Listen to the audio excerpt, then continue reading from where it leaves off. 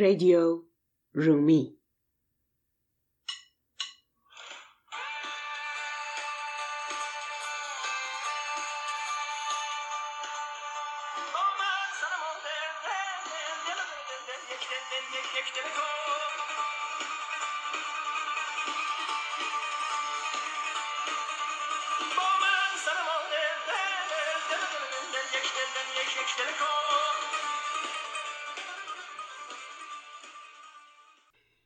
Hi everyone, welcome back to Radio Rumi.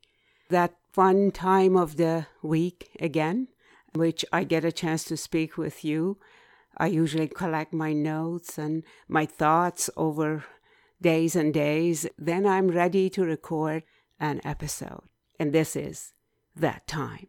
So it is a rather unusual episode in the sense that I had what one may call a minor accident. I kind of fell down a few stairs and gave myself a sprained ankle. And my good friend and producer Sogand, whose energy is behind all these episodes, just turned around to me and simply said, well, maybe you should do an episode about what Rumi thinks about focusing on what you're doing and where you are going, so that this kind of accident does not happen. You know, at first I thought, oh, that's a nice joke. That's fun. But then I thought about it. I realized that it's actually a very profound comment. Many of you, I'm sure, are familiar with various schools of thinking and meditation and practice which focus on focusing. I started thinking about Sufism, the Islamic mysticism version that Rumi lived by. And very soon, all kinds of ideas came to my mind about how important it is to being conscious of what you're doing and exactly focusing on where you put your foot. The first one is called Hush dar dam. Your intelligence, your concentration should be on the moment. And the second one is Nazar bar qadam in Persian, that literally means keeping your eyes on your feet. Of course, this wasn't meant just literally about the way you walk. It was also meant about where you go and how you decide what destinations are important to go to. Well, that was a very encouraging start, and I decided to do an episode about the concept of ba khodi and bi khodi. The first one, ba khodi, means to be with yourself, in a way to be in the grip of yourself. And it is not meant in a positive sense of being present in the moment, but it is about being concerned with yourself. Did I say the right thing? Did I make a good decision? Do I look okay? Is my haircut fine? Am I dressed properly? All of these things that kind of gradually become like a clothing, a layer of what you wrap around yourself and in a way make it difficult to be free. And then the opposite of it is bi khodi, being without yourself, which is a very interesting concept. It isn't really about giving up on yourself. It is about not being in the grips of that self. With these two concepts, with these points in mind, I am going to invite you to this episode, which is going to focus on ba khodi and bi khodi, to be with oneself and to be free of oneself. Of course, these concepts, like almost anything else about human behavior, are totally cultural. They may be different in one culture, even in one city within a country compared to another city. Or chronologically, if we go back a few hundred years, even a few decades, these concepts might mean different things. For example, now, when we say selflessness, it implies a kind of sacrifice, a kind of being ready to give of yourself to others. Of course, that's a very noble quality, and the Sufis, like any other teacher of wisdom and human behavior, they encourage us to think about other people and not just ourselves. Nonetheless, the selflessness that I am going to talk about based on the poetry of Rumi is not really about this kind of selflessness. It is focused on a kind of self which is a trap, and it could become, as I said, a prison, and it could stop you from seeing the bigger world.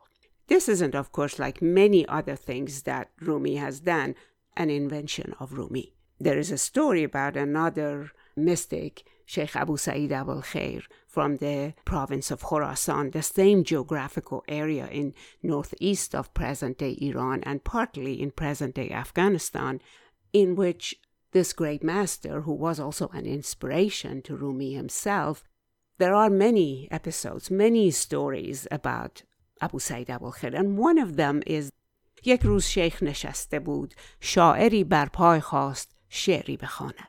One day the master was sitting, a poet rose to read a poem. همیچه خواهد گردش زمن زمنا, which literally means, what does this world want from poor me? Before it gets to the next line, the master said, that's really enough. Would you sit down? By starting with yourself, you're taking away the taste, the spiritual impact of your poetry. Of course, this is a little bit harsh, but one thing about these great Sufi masters is that they do not mince their words. They're not about, I don't want to hurt you, I want to be sweet and kind, which very often they are, but if it's necessary to make somebody think seriously about something, they're not going to sugarcoat it. With that in mind, let me now get back to the incident about my own falling. Very likely, Rumi will say, you probably were thinking about the meeting you just came out of. You probably were thinking, did I say it really the right way? And so on and so forth. So let's see what else he says about ba khudi and bi khudi. Like many other things that he talks about, and I think that's a characteristic of Rumi's work, is that he doesn't expect you to leap out of yourself and do something immediately. He wants you to, step by step, build it in yourself. As you look at it, as you try to recognize and understand it. At the same time, he gives you these beautiful, simple, melodic descriptions of these complicated processes that he's talking about, like ba khudi and bi khudi, attachment to the self and freedom from the self. Listen to this one.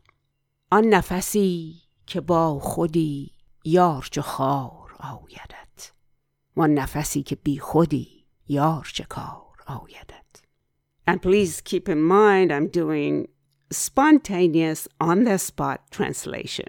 It's good to be able to listen to that kind of spontaneous impact, but it's not a polished hours of work on the translation. آن نفسی که با خودی یار چه خار آیدت وان نفسی که بی خودی یار چه کار آیدت. That moment that you are trapped in yourself, even if the beloved is with you, it doesn't feel like being with a flower. It feels like being with a thorn. Why?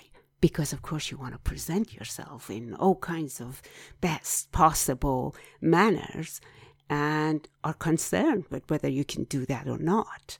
That ruins everything. وان نفسی که بی خودی یار شکار آیدت. And the moment that you're free from yourself, you are able to look at the world around you. You don't even need the beloved to be next to you. And we'll get to that point. You may be surprised to say, well, is he saying the beloved doesn't matter? In a way, yes, and in a way, no. And we're going to get to that. But let's read the rest.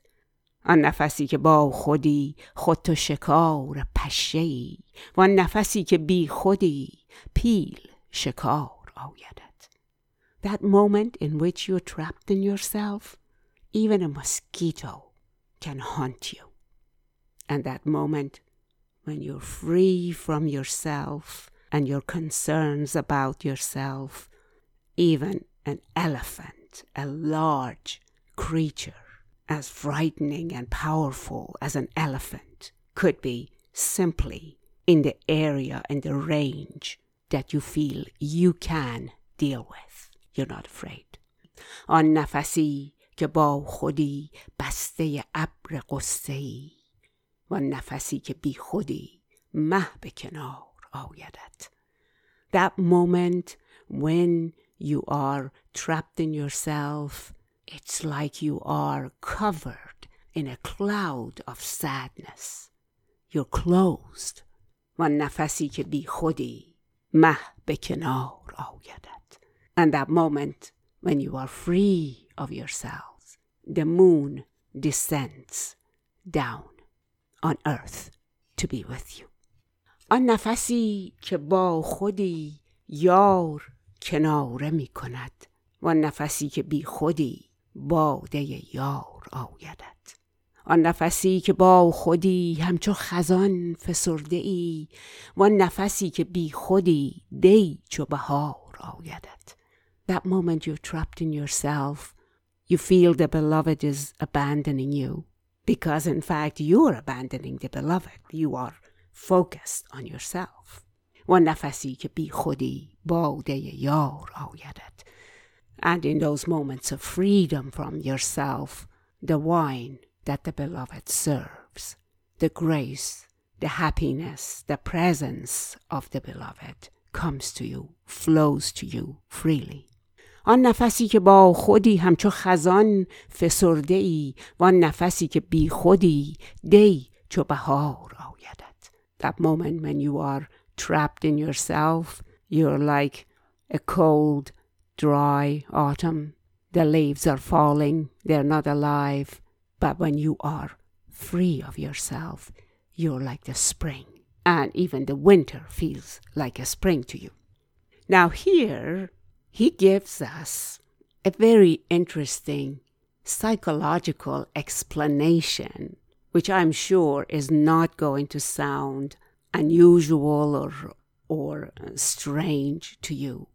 جمله بیقراریت از طلب قرار توست.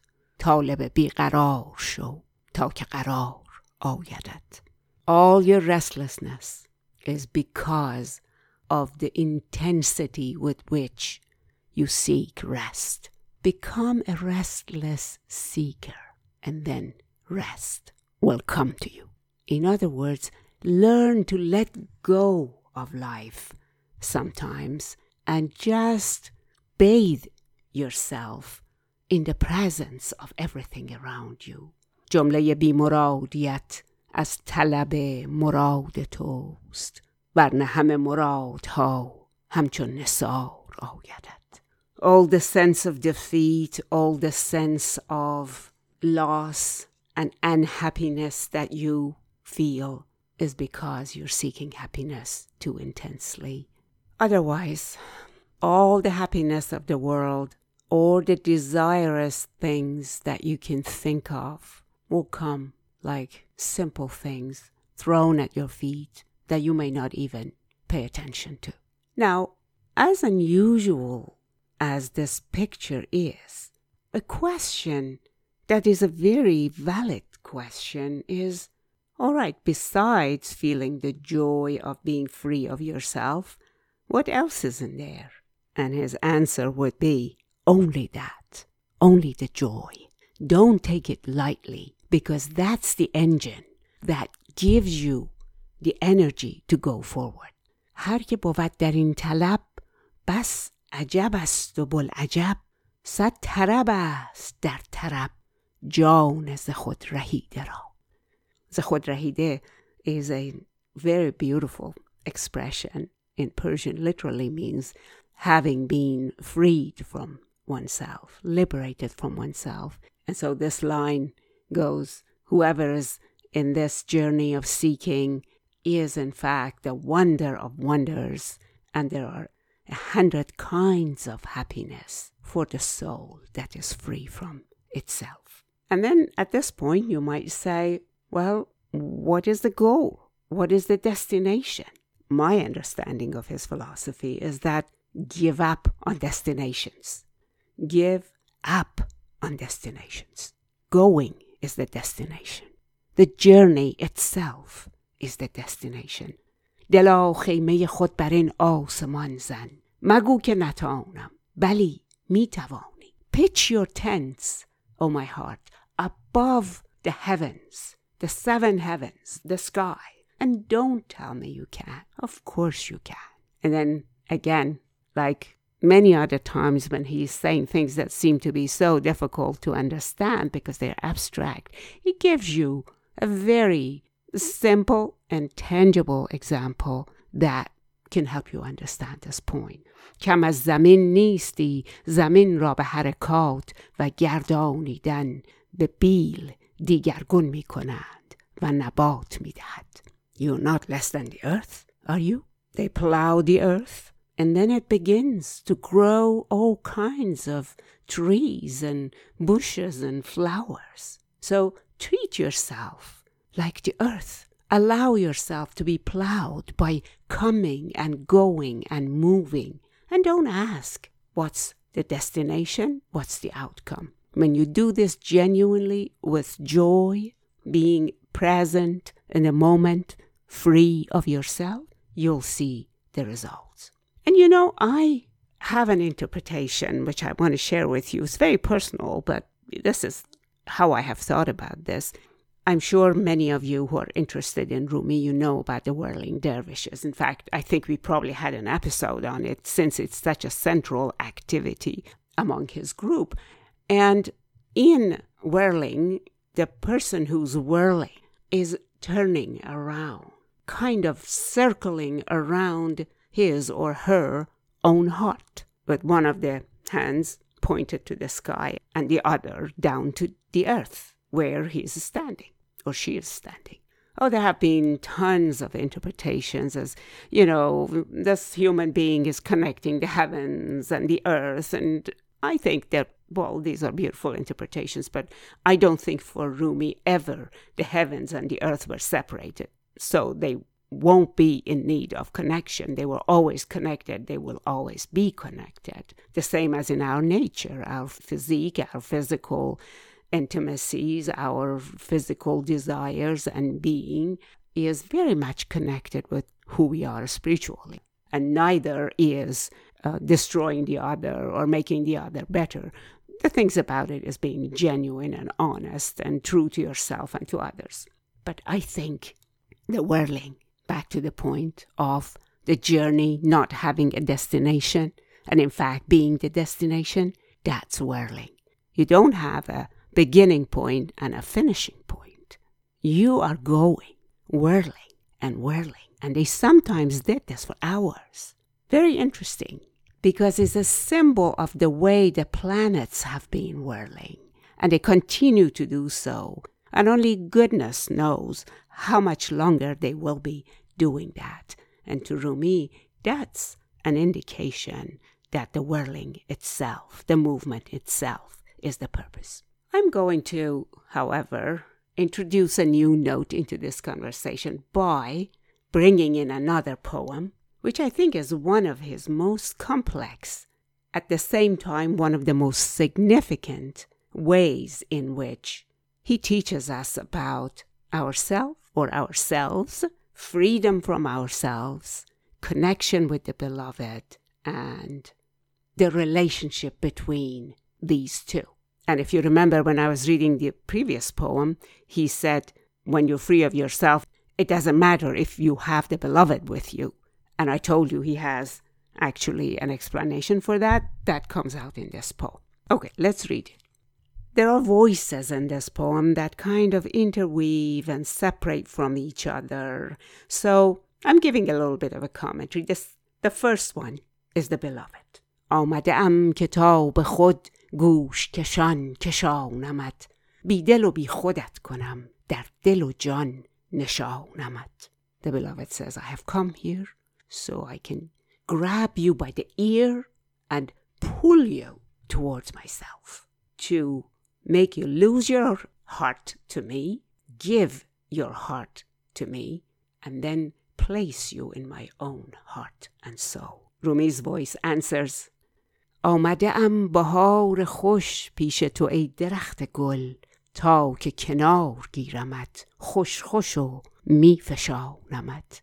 And I have come, oh my beautiful spring, my pleasant spring, before you, you, my flower bush. I have come to embrace you and then shake you so that the flowers pour down on me. That's a very interesting poetic image, because when you grab the tree and shake it, it gives you the fruits and the flowers that are not within reach, because you're not yet tall enough to reach them. Then there is the voice of the beloved again. آمده ام که تا تو را جلوه دهم در این سرا، همچو دعای عاشقان فوق فلک نشانمت.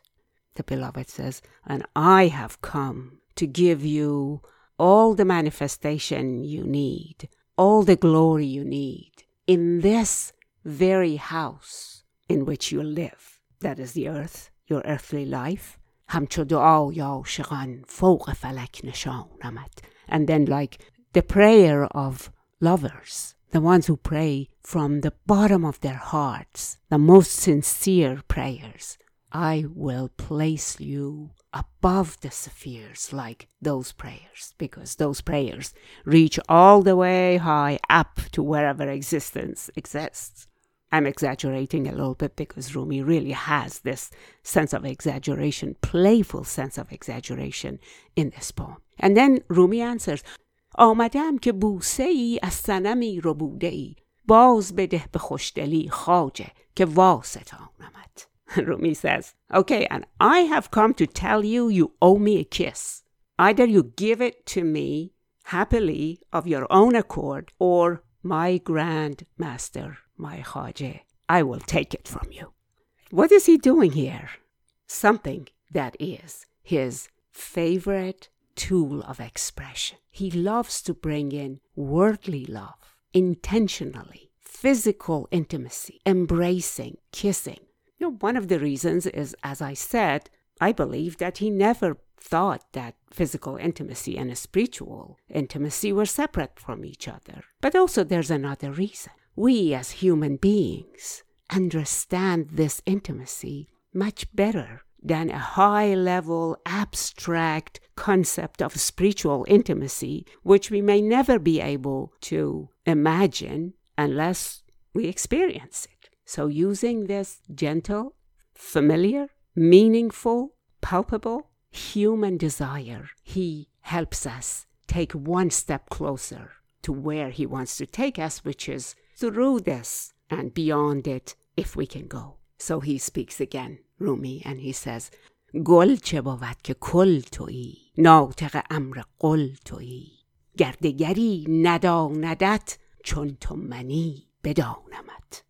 I think that this line in itself entails the entire philosophy of human-divine interaction. Whether you look at it from an Islamic, Quranic perspective, or a totally open, humanistic, even non-religious perspective. So he says, what is flower? This is Rumi now answering. What is flower? You're the whole existence. And he's playing on gul and kul, which in Persian mean the flower and the whole being. ناطق امر قل تویی. You are the one who, in the holy book, speaks with the imperative verb قل, say. That's one of the most often repeated Quranic addresses in which the Muslims believe God says to Prophet Muhammad, قل, say. So, what is flower? You're the whole existence. You're the sayer of all, the one who addresses the Prophet. Here is where poetically he tells it all. گردگری نداندت چون تو منی بدانمت. If others don't know you because you are me, I know you. And that is what I meant when I said, he says, if you're free of yourself, you don't even need the beloved, because if you're free of yourself, you are the beloved yourself. Or there's no separation. You're in there. You're the drop that has fallen into the ocean. Whatever metaphor works for you, you can use that. But you are not separate. And then the beloved speaks again and takes a rather dominant role. And in the end, actually, we understand that that wasn't a very dominant role. In fact, it was a very gentle give and take. But the dominant phrase is this: سید منی شکار من گرچه ز دام جسته ای جانب دام باز رو ور نروی برانمت. You are my prey. You're the one I have captured. Now you have run away from me. Come back. Go to that trap. If you don't go, I am going to push you there. And then he or she gives a loving explanation and advice. از حد خاک تا بشر چند هزار منزل است شهر به شهر بردمت بر سر ره نمانمت. From the stage of being the earth to becoming a human being, because like many other religions in Islam too, human beings are created of the earth. So the line says, and in which the beloved is speaking, from the stage of being the earth to being the beloved, there are 1,000 different stages. شهر به شهر بردمت بر سر ره نمانمت. I have taken you step by step from city to city. I am not going to abandon you. But you have to do something. You have to do something very important. هیچ مگو و کف مکن. سر مگشای دیگ را نیک بجوش و صبر کن زانکه همی پزانمت. Don't say anything.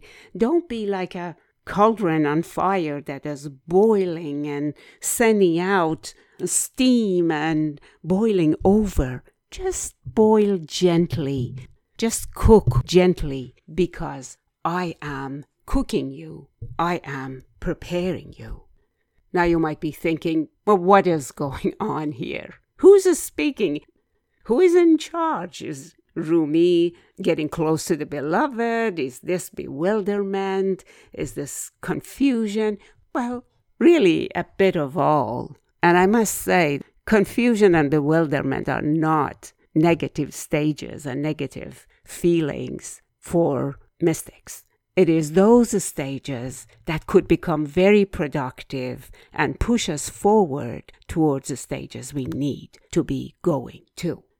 And listen to this ending line, which actually says the confusion is because the lover and the beloved are engaged in a two-sided play, a kind of game that cannot be done by only one of them. For the beloved says, گوی منی و می دوی در چوگان حکم من در پی تو همی دوم گرچه که می دوانمت. You are my polo ball. I hit you and you ran forward. However, در پی تو همی دوم گرچه که می دوانمت. In fact, I am running after you, even though I am making you run.